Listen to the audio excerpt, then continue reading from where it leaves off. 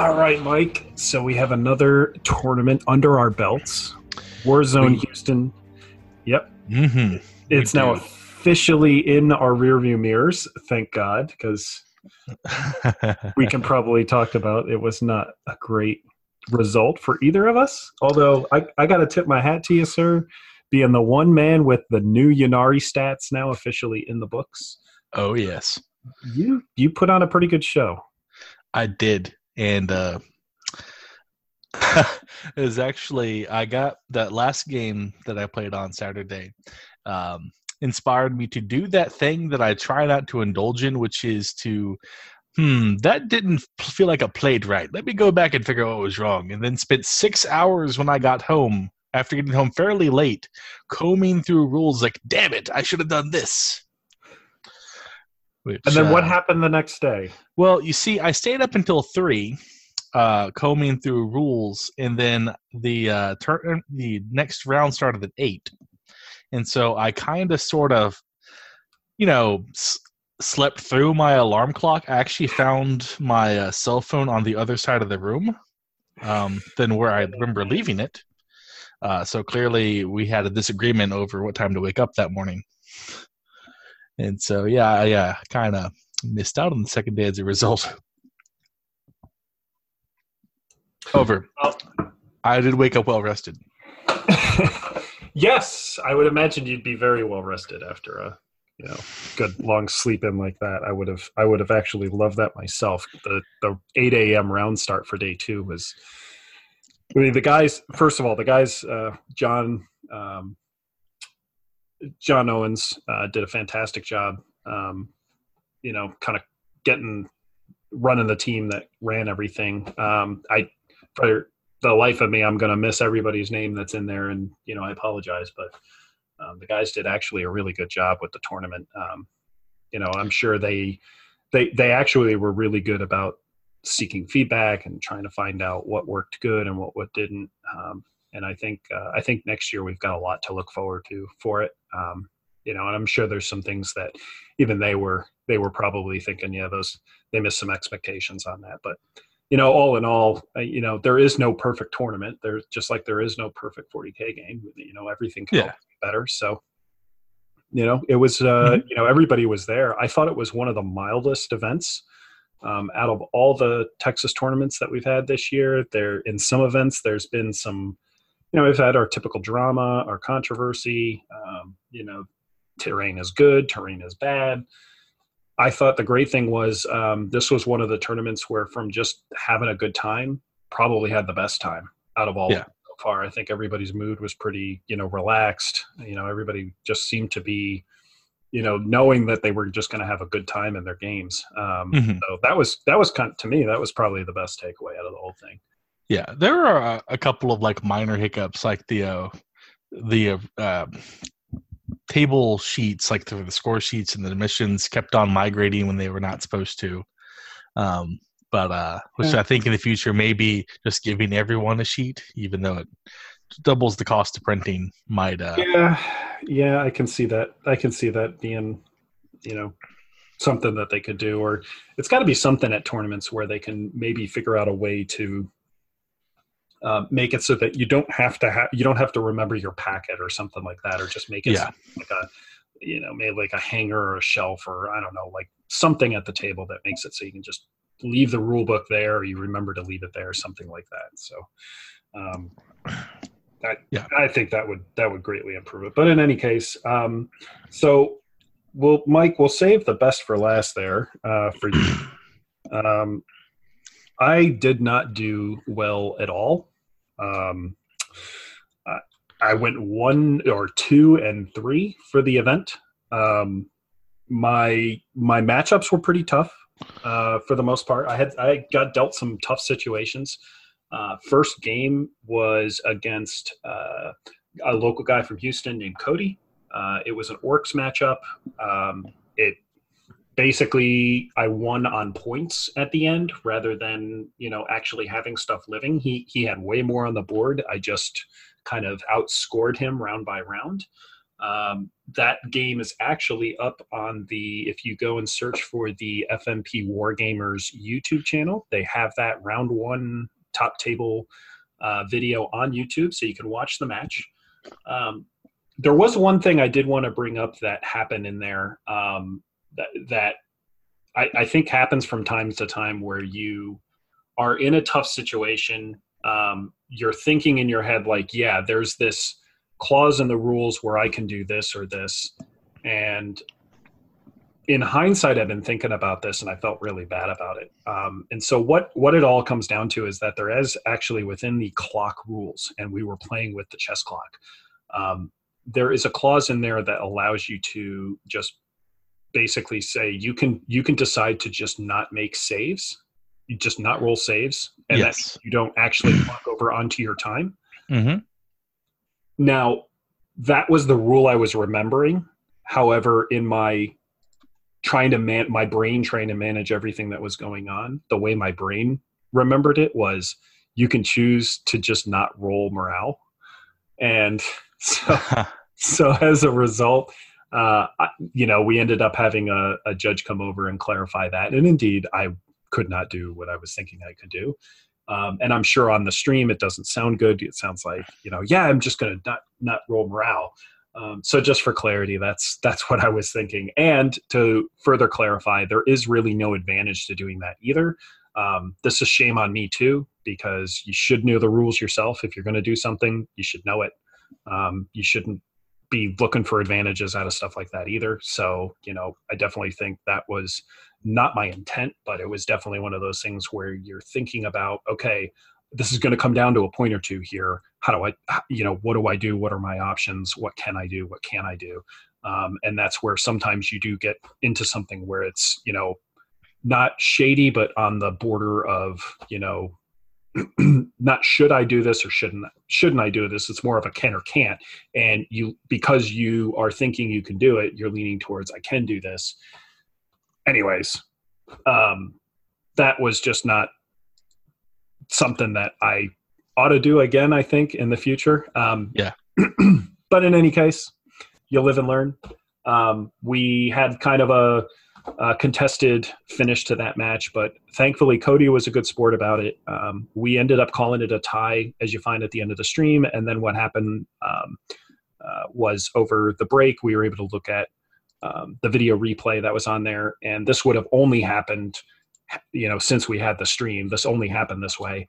And I had kind of given him a bonus point that was in there for a turn. And it turned out that I had a clear shot on the videos that point was not actually scored at all. So we went back and adjusted that, and that ended up with a 1-point win for me. So in any case, Cody, it was a great game. I mean, you come down to 1 point. That's a really good game. It was a great match.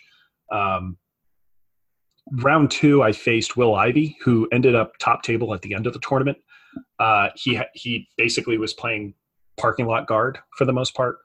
Though he had aspects he could get around a little bit, but I don't think it was much more than move with his or orders with his guardsmen. But for the most part, it was parking lot guard. And again, it's Cadian, Relic Acadia. We had a good laugh before the match. Will was a great opponent. We had a great game, aside from the fact that we both knew at the beginning, like, I'm about to get my poo pushed in. So that's basically how that game went.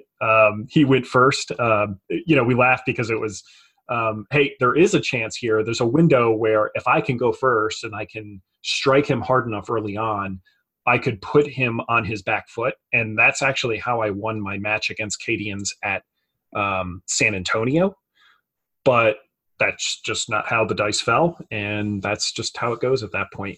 Unfortunately, there wasn't a whole lot of places for me to hide, and I pretty much spent most of the game hiding from him. But you can only do so much when your opponent's re-rolling hits, re-rolling wounds. I'm just going to re-roll everything against you because screw chaos. So yeah, pretty much the only way you can possibly pull a one in this situation is just play hyper aggressive and hope the dice pull you through.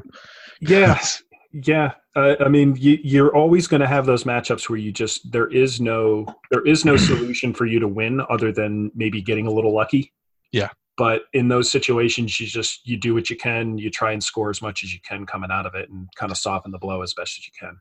And that's really all I had left to do there. So, but congrats to Will, because he played a great tournament, ended up top table against Nick, and I think Nick talked a little bit about how his list was pretty good at actually dealing with that and how that game went. But it was a great game with Will, and round 3 was I played. You'll love this, Mike. I faced 59 Immortals.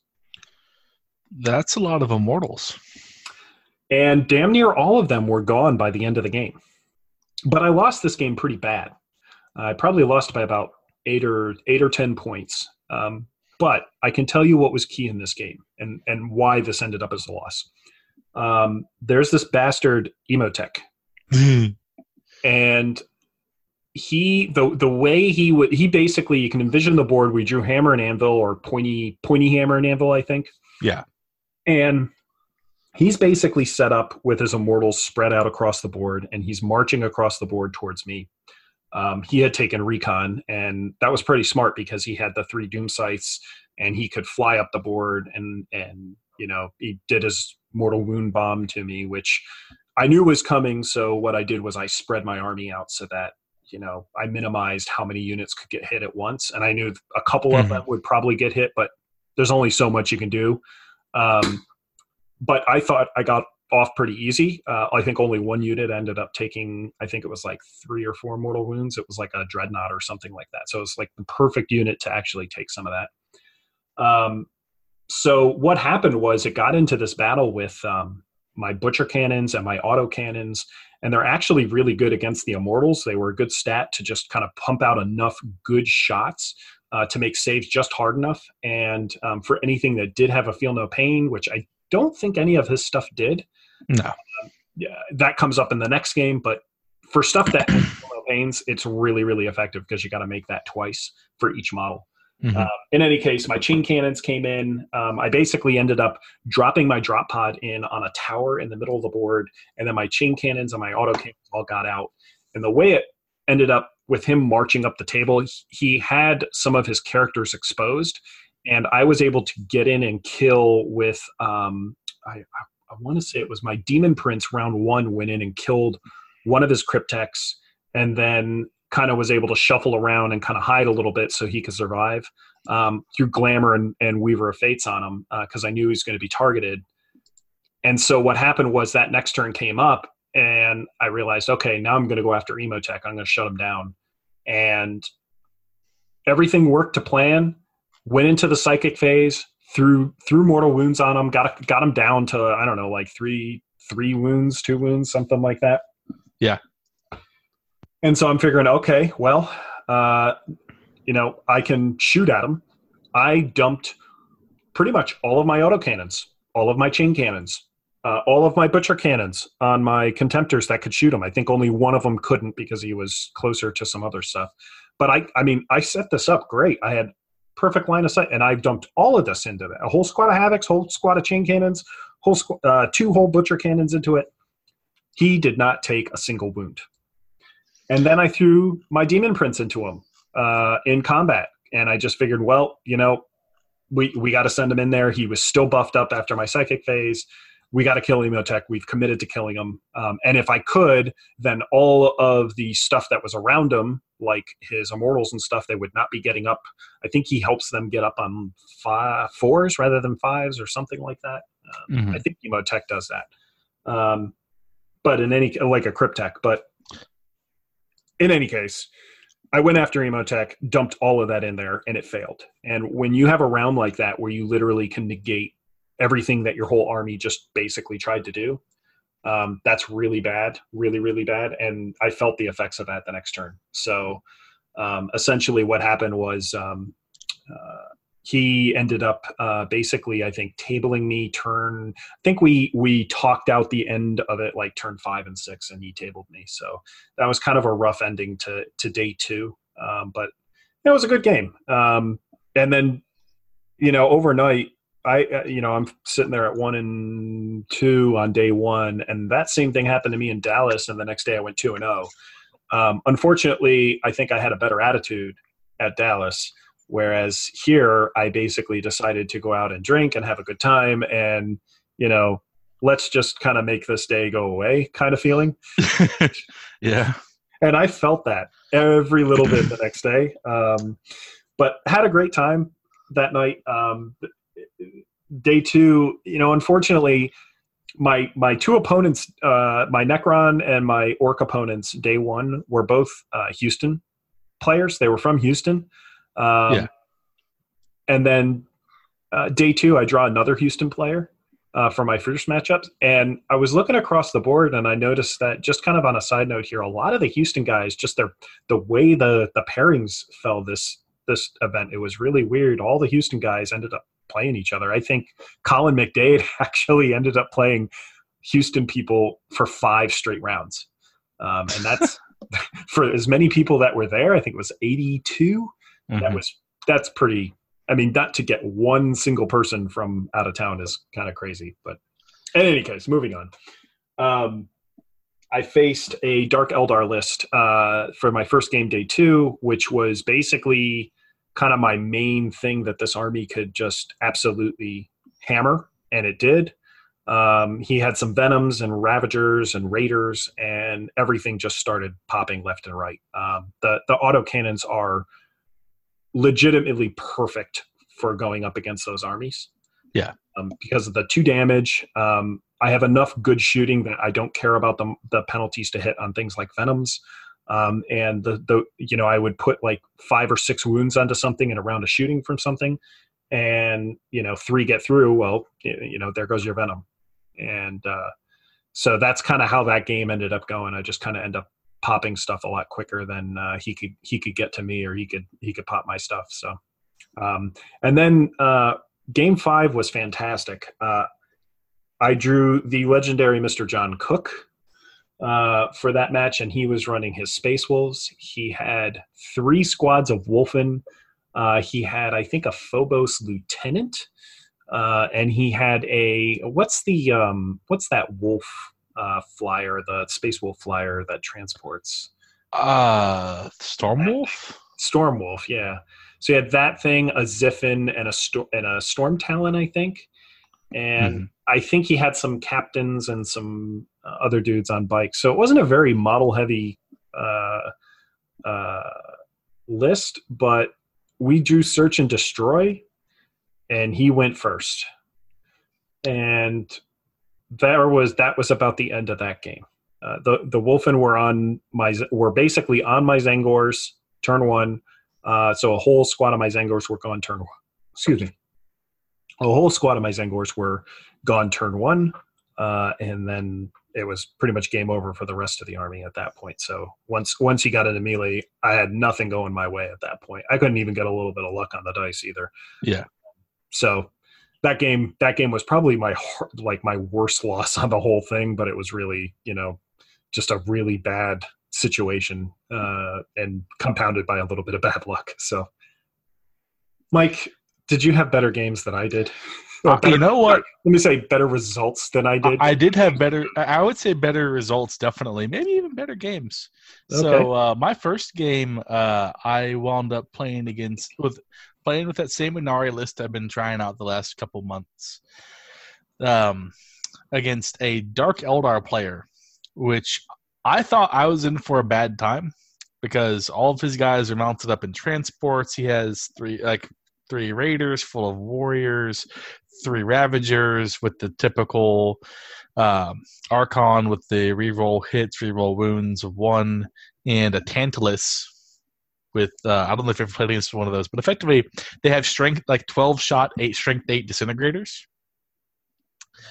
and a couple of other just sort of weird things that I think he was planning to use to catch units that were sort of out by themselves, or maybe to take objectives. I'm not really sure what the idea was there. And so I managed to go first, and I do my usual slingshot Harlequin jet bikes to the far corners of the table, and put 1 set of bikes literally within 2 inches of his Ravagers.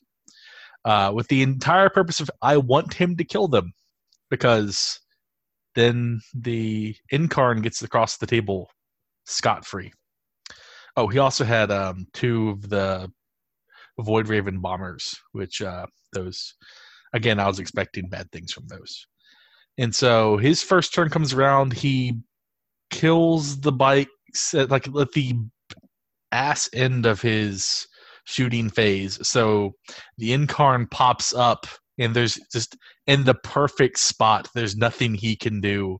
The Void Ravens just sort of don't do much. And then turn 2, the Incarn proceeds to just kill everything. Uses in the psychic phase, wipes out 1 Ravager, assaults the other 2 Ravagers, kills them. A squad of witches assaults his Warlord Archon, and just effectively everything that could possibly go right for me went right. Like I had Dire Avengers shoot a Void Raven bomber out of the air with their shuriken catapults. How does that even happen? That's fantastic. Yeah. So I was just like, okay, well that was unexpected. He had a bad time, but okay. So we went on to round 2, and so initially round 2, I was supposed to play Tyranids, and I was just like, crap, this is gonna suck. He's effectively a beefier close combat army, and just sort of would be actually a pretty bad matchup for me. And then your game gets recalculated, and I get the entire bottom rung of this tournament gets flipped on its head, and now I'm playing against mixed chaos. So effectively, just planned. It was Colin Coons here in Houston, so he had like Abaddon with a bunch of cultists and 2 sorcerer lords in Terminator armor, and then a detachment of a big battalion of Red Corsairs. And he never, I don't think, played versus the new Inari. I think he might have heard a couple of anecdotes about the games that I'd played. And so he marches this big 20-man block of Chaos Space Marines up the middle to claim the middle objective. He moves these groups of 15 cultists up on either side. And I'm just like, oh, look, toys. And proceed to just roll over this, all of this stuff in the middle with this ludicrous number of close combat attacks. It was not literally, I had units that charged in that never got to swing because my witches killed those Chaos Space Marines so bad. And then pile in and consolidate into all of his characters in the back. It's so funny that it's so reminiscent when you play that first game against the new Inari, and you're just kind of going, I'm not sure what's, oh God, yeah. What is this? Stop it. And so then it's like, okay, I've got the Incarn who's sort of like out in the open, and he charges Abaddon into the Incarn, but he kills a unit of Inari, my witches off on the side. And so the Incarn just pops over out of combat with Abaddon. It's like, well, now what? So he charges in, he fails to kill the Harlequin jet bikes, and then I kill him. And it's really, at that point, the game was over. It was just how many characters can I pop to get all my extra points?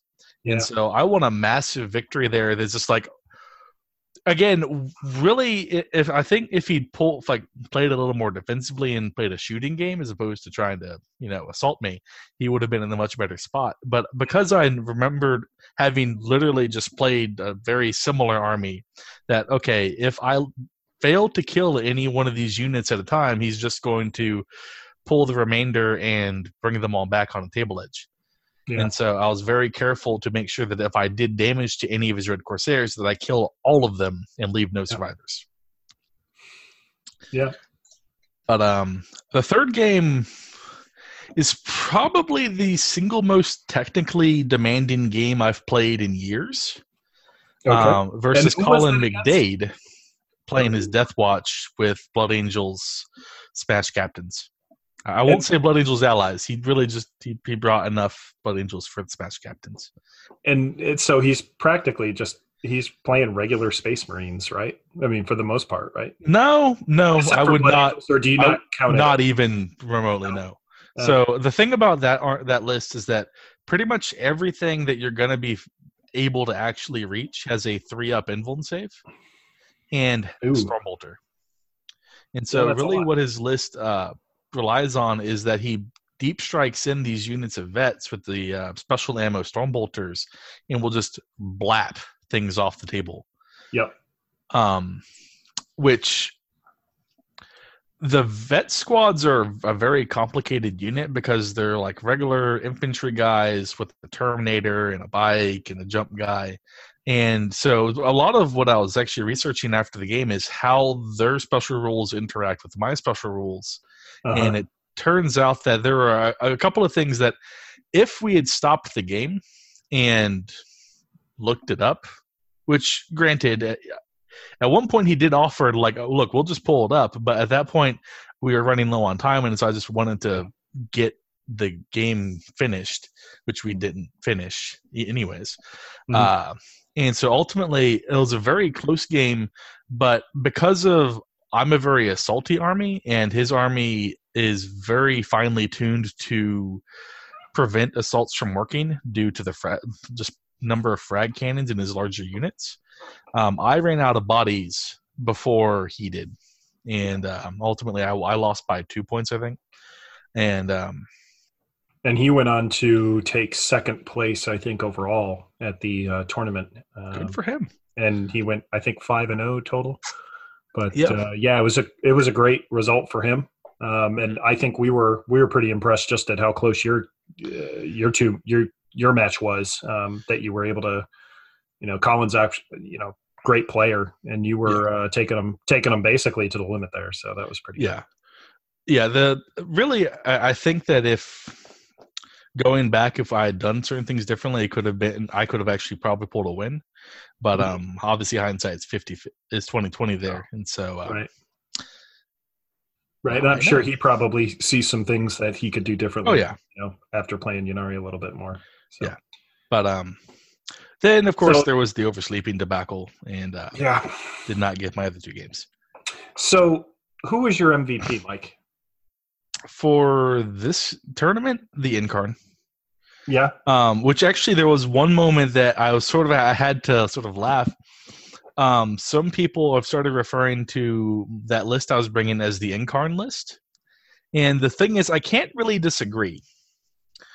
Because really, I've devoted a good number of points into facilitating the Incarn getting across the table so he can work to best effect. Mm-hmm. And really, without the Incarn, the entire list just doesn't work. Yeah, it's the bikes. The bikes come at you, and once basically once you get them into combat, more or less, you're pretty much going, okay, that's set. Because if they die, here comes the Incarn. Mm-hmm. And I guess, could you counter that at all by, placing your bodies around the jet bikes in a way so that there was no room to place the Incarn? No. So effectively, the Incarn's rules specify that you put them as close as possible to the last position of the unit. And so, for instance, one sneaky thing you can do is if you want to have fine control over where you're putting it, effectively make sure you pull your models in the right order. That way you can put them exactly where you want. Smart. Yeah. And the Incarn also flies, which people often forget about. So screening against him is actually fairly difficult unless you have multiple layers of screens. Mm-hmm. And once she's in your face, it's, that's takes the pressure off the rest of your army, basically. Yeah. So, well, it was a good event overall. Glad we were both able to at least attend day 1 and, make a showing day 2. The final for the Texas circuit is coming up in Austin, middle of August. That'll be War Games Con. I've heard some rumblings of some out-of-state folks probably showing up. And if you're, planning to attend the event, I would recommend getting your tickets as soon as possible, because one of the common themes we've had at a bunch of the Texas events this year is they have been selling out, even the ones that have expanded. So it has been a great turnout down here for the events, and hopefully we see that continue at War Games Con. I think we'll probably see a return of Matthew Ali and his Thousand Sons at WarGamesCon. He's kind of 2-0 right now. He was not in attendance at Warzone for exactly the reason I just talked about. He was not able to get a ticket, unfortunately. So that is unfortunate. It happens. So we'll see what happens coming up in August. I think the book is still open on what I'm taking. Are you thinking about taking the Yanari up there for a run? I'm actually not sure if I'm going to Austin this year. Depends on sort of how work works out. Yep. Life gets in the way. I see. But that happens. Yeah. So moving on to some other stuff, if we're going to kind of stay on our topic of tournaments on this episode a little bit, I have got some updated stats for us, Mike. So 40kstats.com has, we've been talking about this on some previous podcasts. They've been doing a fantastic job tracking how armies do at the kind of the macro level. And I have been personally tracking how the Army does at a micro level, Thousand Sons. So one of the things we're continuing to see, unfortunately, in the numbers, or maybe fortunately, is a drop in TWIP, which is tournaments in winning position, or essentially if you go 4-0 at a tournament, you're in a position to win the tournament. So it's a good measure of an Army doing very well. Unfortunately, we have dropped to the point of being less competitive than Tyranids. We are about on par with Necrons, and it looks like we're still ahead of Sisters. We're still ahead of regular, just generic Space Marines. Nobody's taking pure Blood Angels, so there's not really that much data. So it looks like Chaos Space Marines is about tied right now, but I have a feeling that Chaos Space Marines has actually been going up a little bit. I just don't have the data on the trends. Mm-hmm. I think this is one of the things I'd really like to see the 40K stats guys do, is maybe just take the data that they've been getting and just kind of look at the snapshots or attach the dates for the data that they have behind the scenes, so that you can actually draw a trend for the armies to see, okay, well, they're at a snapshot right now. It doesn't tell me necessarily whether it's improving or not improving. So, but I don't think there's any surprise there, with the Army dropping off. And I have a theory here, one that I think may ultimately lead to Thousand Sons getting some help. But let's switch over to the micro level here, and let's talk about what we're seeing from a tournament stats for Thousand Sons. Our overall tournament placing, when we talked about this back in May, it was just getting to the point where Thousand Sons were crossing over from being in the top 50% of tournament placings. We are now in the bottom 50%, and we are clearly in the bottom. If the trend continues on the path that it's going, Thousand Sons will be probably in the bottom 75% by probably the end of the year. It looks like maybe close to that. So we're not trending good, folks. The tournament win percentage is also down, and that obviously goes in hand with our placings going down. We actually had a little bit of a good spike there in I would want to say it's towards the middle of probably around the June timeframe, and that would coincide with Alamo and Matthew Ali winning. I think that, and there's another guy out there, Brandon Smith, who I've seen. I think he's playing in some of the West Coast events. So shout out to Brandon if he's listening. He's actually done pretty well out there. I think at one of the events he was 10th out of about 70 or 80 folks at one of those events, and that's pretty dang good with Thousand Sons. Yeah. So I think that helped bump it up a little bit. But one of the things you can see in the trends is that's kind of, it looks like it's an aberration and it's kind of trending back down. So, and then points per tournament continues to drop, and I think that's something that kind of shows the pressure that the Army is under at the moment to try and compete and win. For most folks that are doing very well at tournaments, I think they are scoring somewhere around the 140 points per tournament. So if you go to a typical GT and you have 5 rounds, Thousand Suns, to win, you need about 140 points or so before you can cross into that zone of going 5-0. Of course, I mean, there's aberrations and you could have exceptions where you just win a whole bunch of close games, but that's a very, very big statistical anomaly that I don't foresee happening. The way the trends are going, it just looks like the average amount of points that we have right now has now crossed under 100 points now in July. We were still at about 100 points when we, I think, last talked about this at the very beginning of May. But that trend, all the trends we talked about before in terms of where the Army's headed has gone down. Now we can talk about a couple things that are changing. We've seen some upticks in some things getting used. One of which is Magnus. Magnus is now, it looks like, gone from most armies not having him to most armies actually running him now, which is probably an answer to the fact that the Knights have kind of waned a little bit. I don't know whether Chaos Knights are just going to change that or not. But that I would probably attribute it to the fact that there isn't something out there that can guaranteed one-shot kill Magnus. That is probably why we're seeing him back a little bit. There's a little bit of an uptick in Rhino usage, but nothing serious. And nothing really in the heavy support range. It's still a dumpster fire. We are seeing Zangor Enlightened taken a lot more. I saw a bunch of lists, and actually a bunch of lists that were doing relatively good, that had somewhere between 14 and 20 Zangor Enlightens in there. There were a few that had 27 Enlightened. So there's some interesting things there. And then Scarab Occult Terminators have definitely started to show up quite a bit more. So they're coming up. And then other than that, we've obviously, thanks to Matthew Ali, seen a huge uptick in Rubric Marines.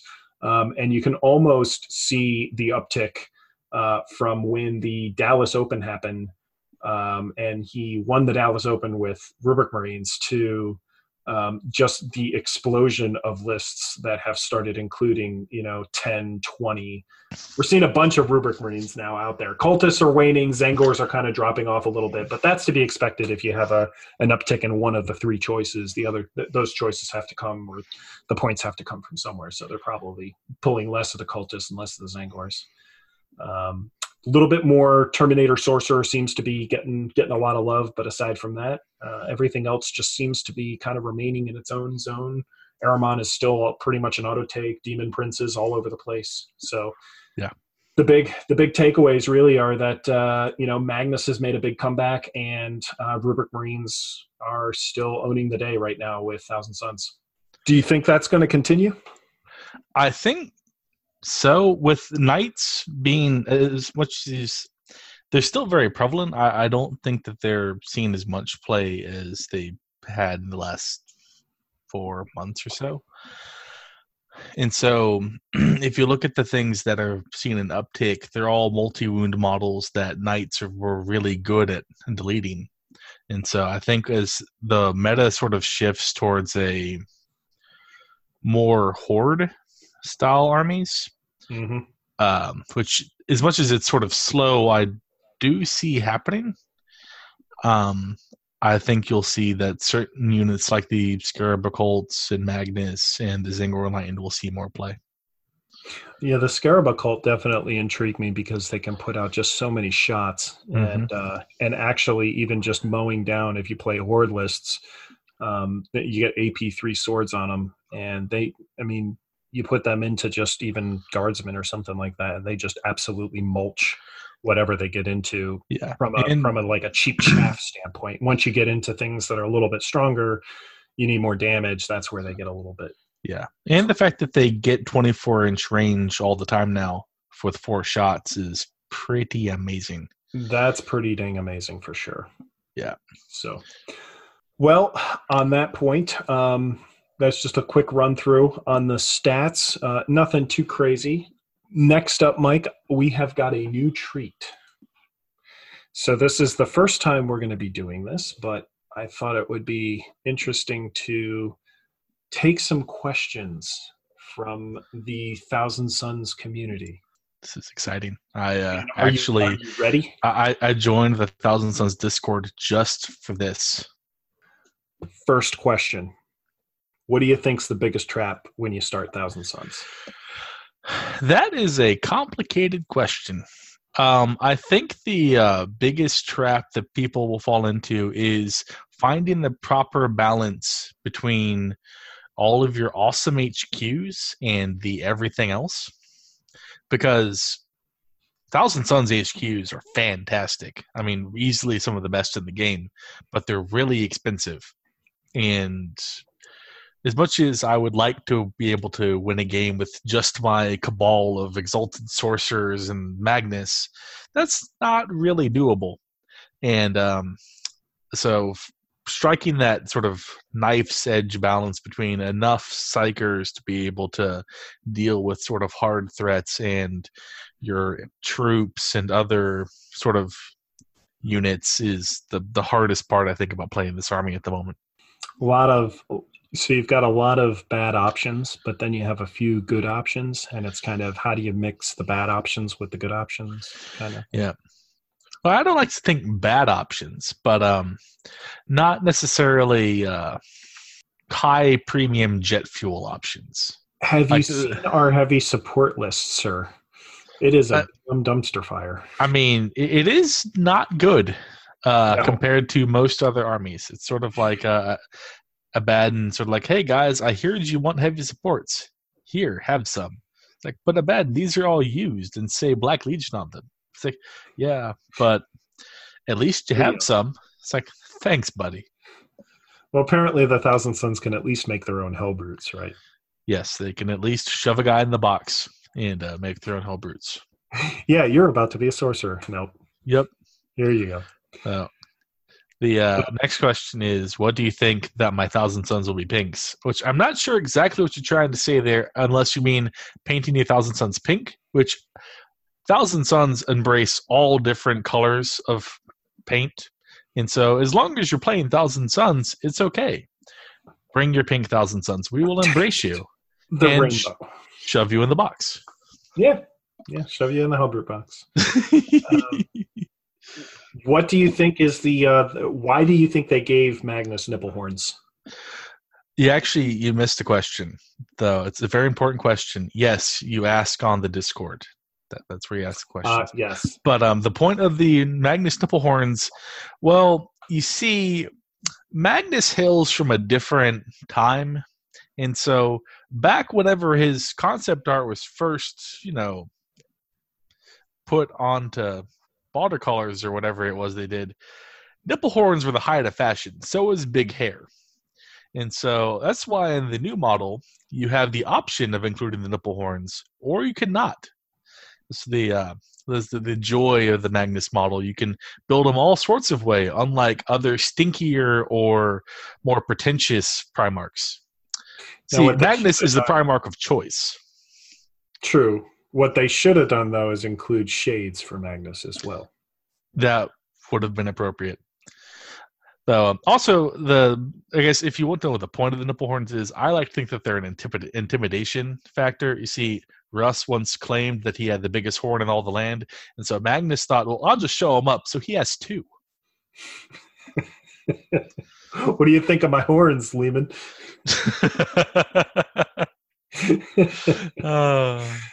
What's your favorite color scheme, Mike? I love the classic Thousand Suns color scheme of like that, like blue and gold. And like all of my Thousand Suns, except for one Hellbrute, are painted that. And every time I paint new Thousand Suns, that's what I do them, except for that one bad idea I had about that 30K version of Armand. He's cherry red because that was a paint scheme that they were suggesting for a while. Yeah. Looks damn good, though. Yeah, I have to agree with you. going to be lame and go with the classic colors. I think they're just really, really good. The blue, the Thousand Suns blue is just absolutely gorgeous. It's probably my favorite color in the whole range of colors that they have. Although Sotec green gives it a good run, but I think Thousand Suns blue. See, my Thousand Suns are painted Regal blue from back before they changed the paints to funny names. Gotcha. So can you still get Regal blue at all? No, you cannot. So you can't. I have one pot of Regal blue that I add a couple of drops of medium to every 3 months in order to make sure it stays nice and mostly liquid. Gotcha. Just in case you decide to add some more. We have some more questions. We do. All right, David, this one's for you because I'm out of touch on this one. What are some of the best additions to Thousand Suns from the Chaos Knights Codex? And I have the perfect answer. Stay tuned to next week when we. Oh, that's a cop out. I'm ashamed to be on this podcast. All right, I sold out to our sponsors for next week. Our sponsors. Yep. So. All right, who is the sexiest Thousand Sons of Astartes, and why is it Cetesius? I don't know who that is. Yeah, I feel really dumb that I don't know who that is, but I'm going to go with the guy. I like the guy who got turned into a Mulith Vortex Beast after his 999th ritual. He is clearly that guy. He is the sexiest Thousand Son alive. It's why he turned into Mulith Vortex Beast as opposed to a Chaos Spawn. He was too much for this ugly, ugly world. Oh, God. Yeah. That guy just embraced the Tzeentch theme 100%. Maybe a little bit too much. Jumped straight off that cliff. More important question: who does Ahriman have to clean and dust his rubrics? See, that's actually a trick question. All is dust, and so if you dust the dust, you still just have more dust. It's kind of a Sisyphean problem. I don't think Ahriman bothers with dusting his rubric. Why is painting rubrics to a high level so exhausting? Because the models are so beautiful. So one thing you'll find if you've painted a bunch of different types of armies is the more fancier and more beautiful the model is modeled, the harder it is to paint. Not because effectively because there's so many details, you have to be very careful that your various colors don't overlap onto the layers they're not supposed to be on. And that's why. So if you want to, ever just have a calm, relaxing painting thing, try painting just a regular Space Marine. Believe me, it's a way different feeling than having to paint a Thousand Sun. Well, so Alizarium's the one who asked this question. I feel like they are probably to your answer, they're the best looking, some of the best looking models in the game once they're done. Good things to have a price, and the price to have those nice things is a lot of time and a lot of effort to get there. But when you do, it's pretty dang rewarding. I mean, I think he's in the process of painting something like 30 or 40 rubric Marines or something just like that. So, hats off to you, man. So. Yep. All right. Dolan asks, is that Magnus's real hair or is it part of his headpiece? That's all real, baby. That is all real. So if you've ever put together Magnus, so I like to talk about how modular that kid is. You can choose not to put on his crown thing, and so literally if you take Magnus without any of his armor or any of his accessories, he looks like freaking Fabio. He is a beautiful, beautiful Crimson man, and that hair is real. And why don't regular Thousand Sons Marines pre-rubric have skin like Magnus? Well, that's probably because as much as I love Magnus, he is a dirty, dirty mutant. And so he has crimson skin in one eye because that's just how his strangeness manifests. Whereas, as much as the other Thousand Sons all have, that thing called the flesh change? So Magnus's flesh change is very nicely controlled to leave him mostly human, whereas they don't have the necessary control to do it, so they turned into horrible Gabriel beasts, which we will not be naming. That's a very good answer. I don't think I can add anything to that. Uh, that Dimatrix asks, what are the best allies to include alongside Thousand Suns? is a complicated question. I'm going to say Zinch Demons. Zinch Demons, So, hands down. yeah, Zinch Demons probably are the nicest fit at the moment. They synergize very well with what Thousand Suns brings to the table. John Cook and I had a good discussion at the end of our game, and it was funny because he brought up the fact that he had been playing soup armies for a little while where he was, trying to mix things together. And he just got to the point where he said, you know what, it felt like I was playing three different armies at one point. And I think he makes a really good point there that you can kind of get into that, when you're trying to say, okay, what are these other things I could bring? It's really easy to fall into that. I guess it's a trap where you've got three independent armies that don't really mix and match with each other. Correct.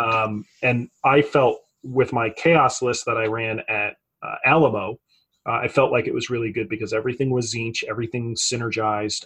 Even though I had Chaos Space Marines and Zinch Demons and Rubric or Thousand Suns all on the board, all of their stuff in one way or another kind of worked with each other. So it was that made things, I think, a lot better. And I think if you kind of start at just let me just run Thousand Suns and Zinch Demons, that's a good place to just kind of get a feel for that. So Alizarium has a serious question for us now. Just Okay. surprising from him. He's kind of a jokester. See, he is asking, do we think that they will change the character rule to be more similar to the way it works in the current Age of Sigmar rules? Or instead of a character not being able to be targeted at all, it's a simple -1 to hit so long as they're close to a friendly unit? Frankly, I don't think they will. So in Age of Sigmar, shooting armies are fairly rare, with a couple of rather, let's say pointed exceptions. And one thing that to keep in mind is in the original version of Age of Sigmar, characters had no protection whatsoever. And so I remember there being a good number of games where by the end of turn 1, there were no characters on the table because everyone's cannons had deleted them. And so I think the -1 to hit is fine for Age of Sigmar. And I guess I haven't looked at the new APOC rules, but even for APOC, I think that's still probably fine because the way that damage is in there is done. However, I don't think it's going to become a thing in 40K proper, mostly because it would completely sort of change the way the game is played, because at the moment you can bring characters and feel fairly secure in the fact that they're not going to get deleted, whereas a simple -1 to hit, most shooting armies laugh at that. I mean, yeah, I think that's exactly right. There's too much good shooting in the game that can just shrug off, stuff like that. Even there's even assassins in the game that, I mean, they just always hit on 2s anyways. So there's lots of mechanics like that. There's just lots of good shooting. And in 2,000-point games, just the weighting right now, the way the rules are towards shooting and the amount of good shooting options that are out there generally available, that would make it very, very difficult for characters to stay alive. I mean, if you were to think about Thousand Suns with a -1 to hit on their sorcerers, I'm not sure I can even viably play Thousand Suns at that point. Just the fact that they could pretty much table them off there. You have things like Guard and Relic Vercadia, which we talked about. I mean, they literally could just blow your characters off the table, and then you're pretty much done at that point. Yeah. There's nothing else you got. So yeah, especially with like weapons that ignore line of sight, it's just not. I don't think they'll ever make that mistake. Now, I do think he's picking on some of the new APOC rules, and I think that's actually a good kind of segue there, because there are things in the new APOC rules, like the fact that damage is resolved at the end of the phase, or the end of the turn, the battle round that you're on, which is, I think, possibly a peek into Games Workshop thinking about how they can kind of soften the Alpha Strike. Yeah, exactly. And I think they've done a little bit of that in some of the game tweaking in the rounds and everything, but like with chapter approved and stuff like that. But I think it's not there yet. I think it's still, I mean, you're still very much weighted to, if you can strike hard first, you're at a clear advantage for the rest of the game. Just because you've eliminated their ability to do anything. So All right, so Hyperreal is asking about Contemptors, Leviathans, and Doradios, and I feel pretty well equipped to answer this because I have run everything except for the Leviathans from a Chaos standpoint, but there's a reason I haven't run the Leviathans. The Leviathans, hands down, are the best looking Dreadnought of all of them. I love the models. They look amazing, but they absolutely have garbage stats on the Chaos side. You're dumping way too many points in them for way too little output from them. And they are also extremely easy to destroy, even with their 5-up invuln. The Imperial version of it that has the 4-up invuln is night and day better. So I think you're seeing Imperial armies take the Leviathans, and Chaos armies tend to wait between the Contemptors and the Doradios. I think the only reason people take the Doritos is the fact that it's got the greater Havoc launcher, which allows you to ignore line of sight. But even then, it's only a 1 damage weapon. So when you're going against things like Rubric Marines or Nurglings, you actually are not going to get much done with that. It's really good if you've got like mortar teams or things hiding in terrain. Really good against that stuff, but that's about it. It's just extra shots. You do get the heavy bolters, but meh. You're paying a considerable amount more when you look at the Contemptors, where at 138 points you have 2 Butcher Cannons. You can tack the Havoc launcher on for 6 points if you want to, but it really just you want the Butcher Cannons that are on that, and they're really really dang good when they get into close combat because you got that 4-up invuln. I have been thinking about the idea of using them in Assault, but I can't really quite get there right now, just the way the game is set up. But yeah.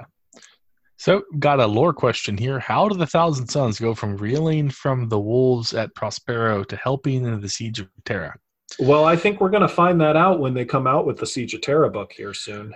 Yeah, though we can sort of go over sort of how they could assist with the Siege of Terra. Sure. So the one thing to keep in mind about the Heresy era Thousand Sons is they're a very different legion than they are in the current era. Because the rubric hasn't happened yet, even though all of the, pre-rubric Thousand Sons are not very strong psychers, they are still psychers. And so when combined with sorcery, that allows them to produce psychic effects that are much more potent than what the modern Thousand Sons can do because they lack the manpower to do it. Whereas a Exalted Sorcerer is a much more powerful psyker than like a Heresy era, equivalent. The fact of the matter is there's only so much you can do by yourself. And so because they had this the extra bodies, as it were, they can enact larger sorcerer's rituals in order to have a very dramatic effect on the battlefield with summoning demons and warp storms and all sorts of other just unwholesome things. Yeah, I think the one thing I do look forward to is finding out a little bit more from a logistics standpoint how they get there, because there's still some timing stuff around when does Crimson King happen, versus when do they finally. I think there's the missing pieces we haven't seen is how they actually get to the point where they just decide, you know what, we're going to go help and help Horus and go to Terra. Now I know that towards Crimson King, they actually start to allude to some of that, but the actual mechanics of how that happens or the intricacies of it, I think you could possibly write a book about it, and kind of have this, I guess, dialogue between Magnus and Horus or something to that extent. Whether that happened or not, I don't know. But yeah, I do think there's probably more. The way I think it goes is there's more ulterior motives for the Thousand Sons and the Siege, where they're not necessarily interested in really like killing the Emperor. I don't think they've ever really been about killing the Emperor. I don't think they even blame the Emperor all that much. That's kind of the ironic thing in that the Thousand Sons, they kind of more or less, they see the faults in humanity and they're much more critical of it, which probably from the Space Marine side, there's much more like they shrug that kind of stuff off. Like they'll acknowledge it here and there, but a lot of them just kind of as a majority shrug it off, where like the Thousand Sons as whole will just look at it much more objectively, and just kind of see the faults that they have and know that, hey, the Imperium was never going to survive, or the Emperor was never going to survive, or there was going to be, this whole idea that they could rule the galaxy or whatever it was just not gonna that was not gonna work. I think Aramon in at least one of the books talks a little bit to that. Maybe it was Black Legion or something. Yeah, so Ahriman, I guess pre-heresy, was actually like a fairly optimistic individual. However, I think the Prospero kind of broke him and a lot of his fellow legionnaires of their positive outlook. Yeah, for sure. And where I was going with that was they're probably seeking more like the soul shard of Magnus that was beneath the throne at that time, which I think we know becomes Janus, which is the Grey Knight guy. But in any case, I think they more look at it that way, and it's more convenience to do stuff, and it's kind of a start to what the Chaos Space Marine legions are to become, which is much more like disbanded renegades rather than like a unified army. But it does give some credit to Abaddon and how he's I guess some of the hints we're hearing is that Horus really, by the time they get to Terra, he's just absolutely consumed by the gods, and Abaddon is the one having to actually do all the logistics and pretty much like run the campaign there at that point, which is, I think that's a cool setup to the fact that now he runs the Black Legion and actually has a chance, like if everything's under his control, he can possibly bring justice to the Emperor. But where from a story arc, if you look at it from just a writing standpoint, I think you're probably headed towards something where humanity has to be put into a dire position. Like they're not even close to that yet. They have to be basically put to the point where there's no hope. They think that all is lost and that kind of thing. But then, answers come, heroes show up, some of the Primarchs that have been missing, they come back. That's your story arc. That's how these kind of things usually play out. So DeLeon, do you really need to rely or over-rely on Zangors to be competitive? So if you'd asked this question 6 months ago, you'd have probably received a very different answer. However, current trends say no. With the changes to the meta and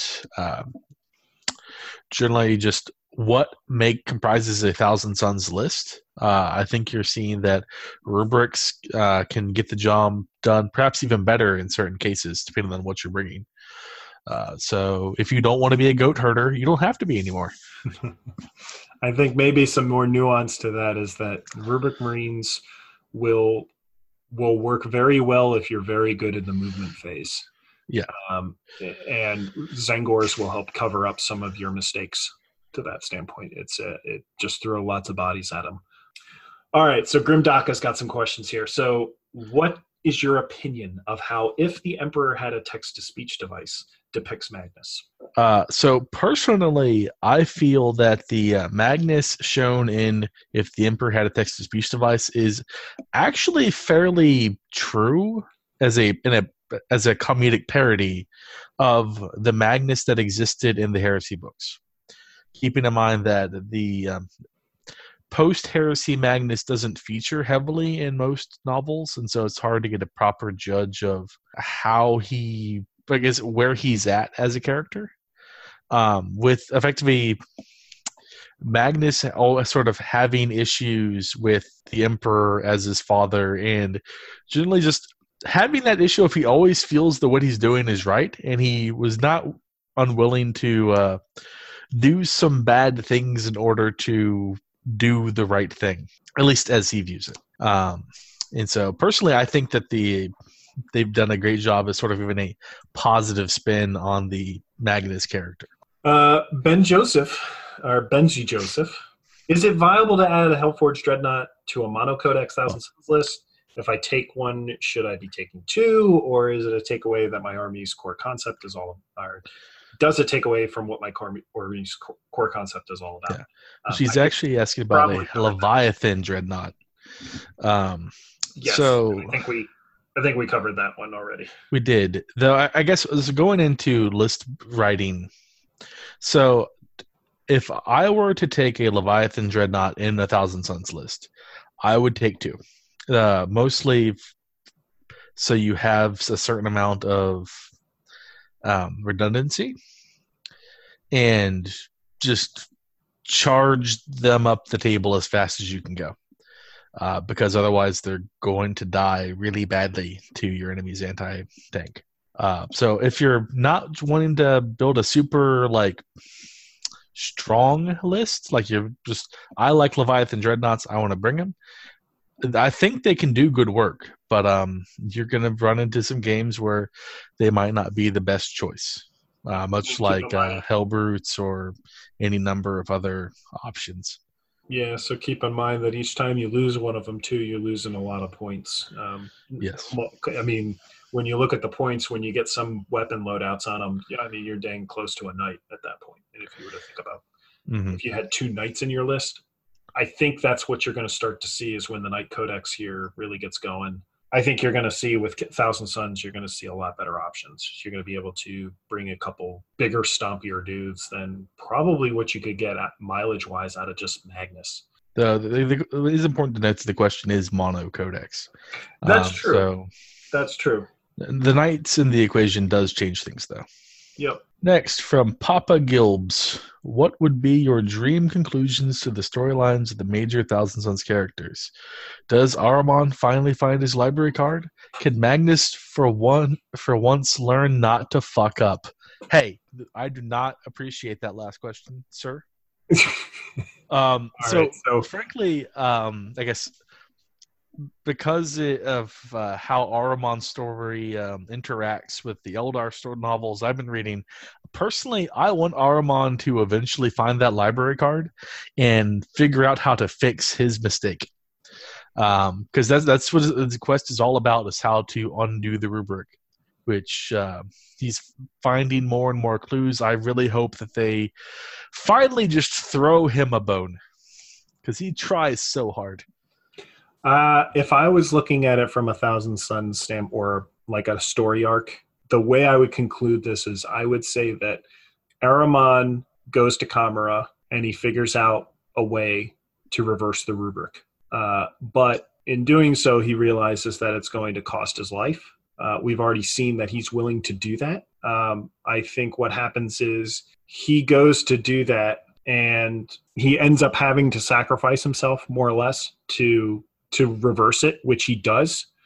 But in doing so, there's something that probably Tzeentch gets involved with in there, and it doesn't go quite perfectly right, and Ahriman is essentially gone. In light of that, I think what also happens is with Magnus, I think he eventually does something to resolve the whole issue of the Golden Throne, and having to sit there and power, like the Emperor having to sit there and power it. Magnus is probably the only other person that would be able to do that.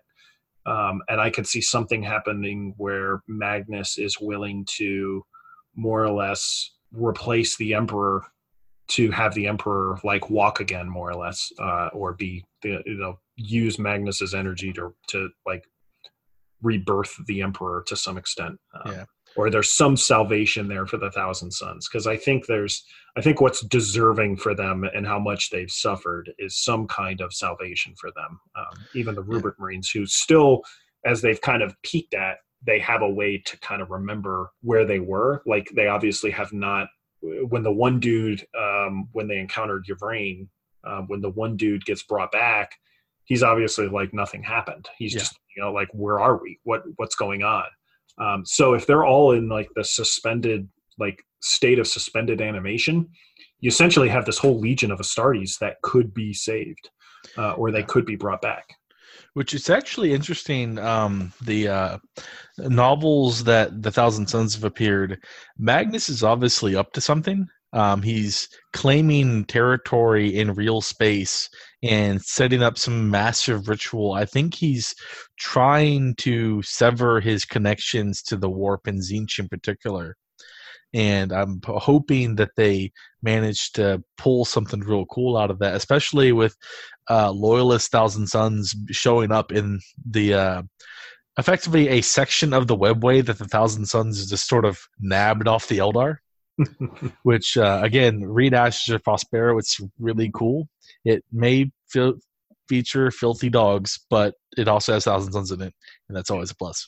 All right, so Netter Mizuno asks, why did Zinch change their color from red to blue? I don't have a good answer there. I I have a mean, theory. Zinch is all about changing things, but what's your theory?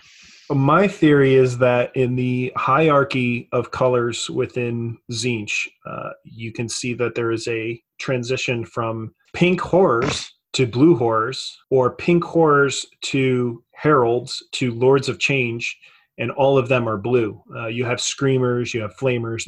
Their base color is blue, but in a hierarchy of units in there, it seems to be as you get higher in the hierarchy in general, you have you start to become more and more blue, just from like a progression standpoint, that as you get to blue and purple or darker hues of the spectrum, that's kind of more, there's something like either like an attunement of enlightenment or something like that. And so in Zinch's eyes, taking them from a red hue to blue is more enlightening them, you guys have awakened, here you go, this is your better form.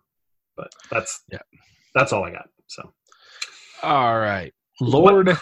Yeah, Zoltaran. What cleaning brand do you use for stripping your miniatures? So there are a couple of suggestions there. Personally, I use a product called Simple Green. In its concentrated form, you can buy it at any hardware store. Purple Power is effectively the same product, but purple. Which all these, of course, work fantastic for plastics and resin models. Actually, if I'm here, sorry, Mike, but I think the key you're talking about is you need the concentrate, right? Yes, you have to use the concentrated version. Not the stuff where you just buy like the spray or something like that and you put it in a cup and put Correct. it in. You might start to get some progress, but it's not going to be anywhere near as fast with the concentrated stuff. The other thing you can use those for, though, is if you buy Forge World and it comes with a oily film on it. If you soak it in that, it'll also clean up that film. And then if you're using pewter minis for some god-awful reason, acetone would be the way to go. I will say that one of the other things I'd like to mention is that in cases where Simple Green hasn't done the work for me, I've actually found that using a very high alcohol content isopropyl works really, really good. Or like rubbing alcohol, basically, which you can get at like, a drugstore or, some grocery stores. But I found that the drugstores have the higher concentrated version of it. Some of them are like at the grocery stores, you only get about 70% alcohol versus at the store, you get like 91%. And the 91% stuff really does work. And it's so good. I actually use that to clean my brushes as well. Yes. I can actually the paint that gets up inside the I guess it's called the fairing, or right at the point where I'm probably wrong on that term, but the point where the brush mounts to the actual shaft of the paintbrush, you can get alcohol up in there by just kind of soaking them for a few minutes, like laying down or putting the brush in the alcohol and just kind of working the bristles around. You can start to see the paint just kind of start working itself off the bristles. So when you have your GW brushes and they kind of, they fray out, over time, that's one of the things you can do to kind of renew them is, give them a little alcohol bath and work them around in it. Yeah. The one, I guess a disclaimer there, rubbing alcohol, like the really high concentrated version, be careful about how long you leave your models in that, because with a long enough soak can damage them. Now, I found that I've been able to leave mine in that alcohol for the course of a day or, a good chunk of the day. I would not leave it in it overnight. Correct. But I have found that if I put it in there over most of the day, it does not melt the plastic. You will notice that the plastic does feel a little bit soft. So you have to be careful about that. So like if your nails or something start to ding it, you might easily put a mark or something like that into the plastic if you don't want it there. So just, maybe wear rubber gloves or something like that to just be kind of, careful about what hits the miniature. But that generally goes away once you've put them out to dry. Everything hardens back up. Correct. So you just got to be careful about that. It's a good point, Mike. What do you think about the creature caster models as Demons of Zinch? I've seen them Frankly, Demons of Zinch plenty of times. yeah, they're beautiful models. They're a little larger than a normal Demon Prince, which, I mean, honestly, that if you're at a highly competitive environment could negatively impact you because it's hard to hide the model, but it is still a character, so it shouldn't hurt you that much. So personally, I love them as Demon Prince models. It also, I guess, allows people to bring more interesting models than just the same old Demon Prince over and over again. You see lots of like other alternatives instead of Demon Princes as a result. The one thing to be careful though is you cannot take those models into any Games Workshop store or a Games Workshop sponsored event because those require that you have all Games Workshop product. Well, another good example of that is if you're going to be on a top table or streamed at one of those events, they will not allow you in those cases. This could be even like a frontline gaming event or something like that. Correct. Streaming it and GW's involved with it. They will not allow you to have non-GW stuff, even custom bases and things like that. They won't allow you to have that. And they'll give you the option to go get other models or replace them or borrow something, but kind of a double-edged sword there. You can get something really good looking, but you can also kind of have limits to when you can use it. So Dillion again is asking, do you think Magnus will turn good after getting the shard of his kindness? So is that shard, I may be a little hazy on my lore, but is that shard the Janus shard? I believe that is the shard he's referring to. I guess we're going to have to wait and see if they have an encounter there. Would he, so let's hypothetically imagine that he does get the shard. What do you think? Does he? So good? Personally, I don't think he's going to turn to good per se. However, I do think that it would bring him back much closer to how he was like at the moment of Prospero sort of as being bombarded. He doesn't want to turn on the Emperor, and so I think he'll go back to wanting sort of what's best for the galaxy as opposed to what's just best for him and his sons. Because currently, I think that he's very selfish as a character, and getting his kindness back, I think, would temper that considerably. I think another way you could look at it is maybe look at like Lehman Russ and the shit they've been through, and if he had the shard, would he be able to work stuff out with Lehman? And I think yes. I think given everything that's transpired and everything that Lehman feels now and everything he's gone through, I think the two of them, if he gets that shard, I think they could potentially work some stuff out. It might be kind of like an Ashes of Prospero. I think Ashes of Prospero and even Wrath of Magnus did show us that as much as there is a bunch of bad blood there, neither Legion really wants that fight. It's like we've done this so many times. It's just like, can we just stop? Right. And there are certain personalities involved that just won't let it stop. Yeah, there's a certain couple adults that need to sit down and work their shit out, and that is Magnus. And I have a feeling that even if they were to do that and they would to eventually be on the cusp of doing something like that, I feel like someone else would get involved to make sure it didn't happen. Like the Changeling, for instance? Maybe not even the Changeling. Maybe actually Zinch himself. Yeah. Just sits down and is like, look, this is what's best for everybody. I don't know. Maybe Magnus is put in a position where he doesn't feel like he has a choice. Yeah. Or maybe he does figure out that he has a choice. I don't know. But Cable, who has been one of our longer running members, do you think Ahriman is a good guy, at least in his own mind? And would the Thousand Sons ever join Gilliman's empire? So I think Ahriman is probably one of the best people in all of 40K. He is not on the good. He has not made good decisions. He has not had things work out, and he's not had very good luck either. But the fact that he's someone who's willing to sacrifice his life for all of his brothers, to reverse his mistake shows that he has enough humility to realize that, he can do the right thing, and or he can go to that extent to do what needs to be done to fix what he screwed up. And I think that makes him a pretty damn good person. There's very little humility in 40K. So the other half of that, I guess, thing is, so in his own mind, I think Aramon thinks he's a fantastic person for many of the reasons that David just went over. However, I do believe at one point some Black Library author sat down and was like, yeah, Aramon is probably the most evil person in 40K because of the lengths he's willing to go to effectively fix his mistake.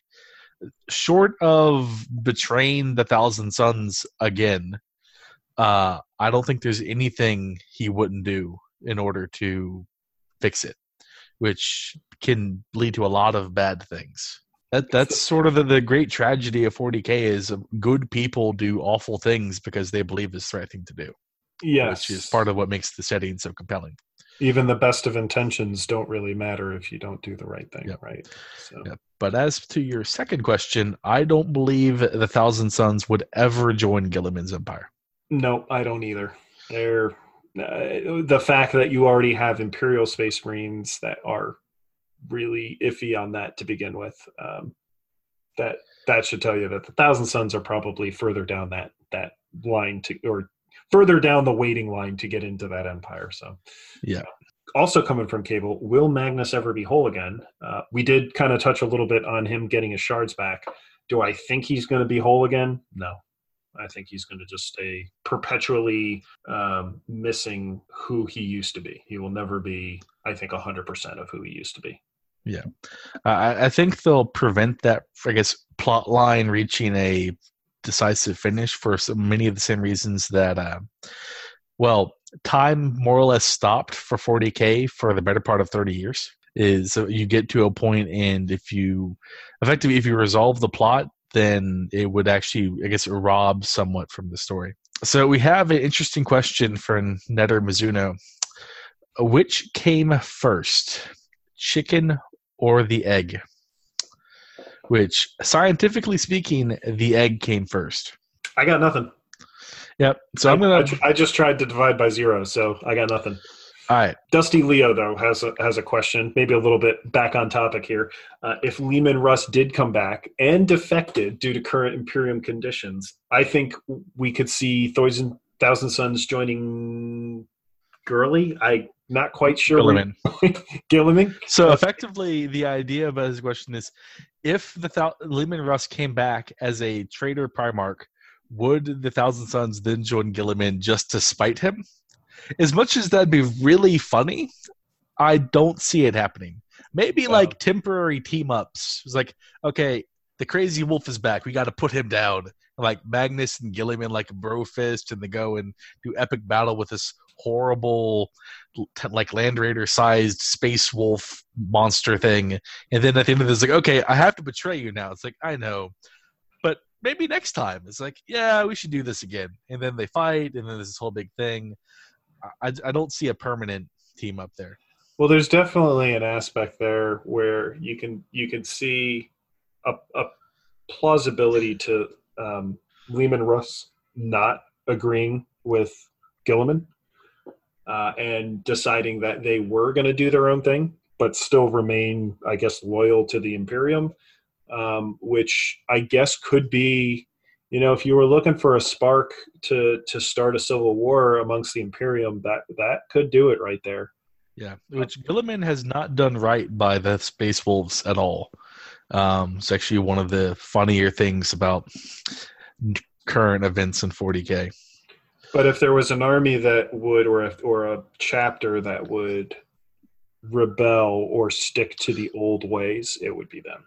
Or the Dark Angels. Or the Dark Angels. They have right where I was going, where I could see him and Lionel Johnson meeting up and just kind of deciding, I don't know what Gilliman's doing, but I'm not doing that. All right. Another fantastic question from Netter Mizuno. What are thoughts? Really?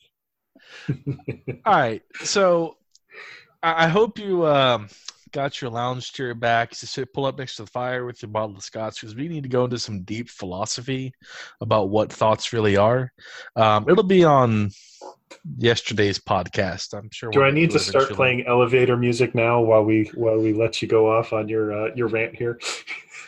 Yeah, I don't think I'm gonna. Remember, it's on yesterday's podcast. We actually already recorded it, and so it's fine. Well, thankfully, Cable has jumped back in here with our last question to get to the really important question here. Mike, what is your favorite fast food tier list?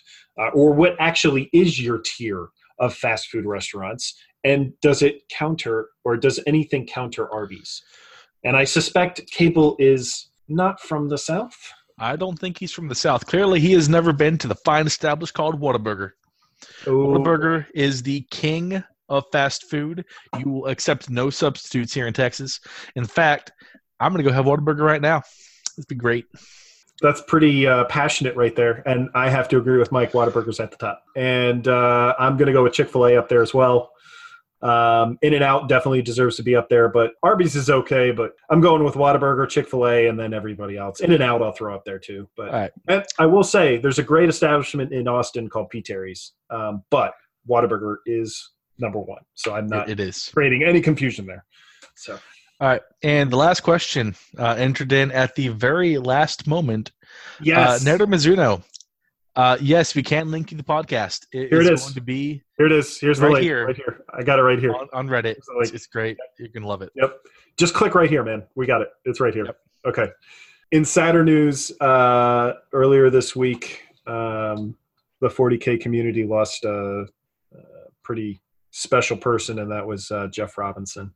And he was a pretty well-known vocal figure on 40K.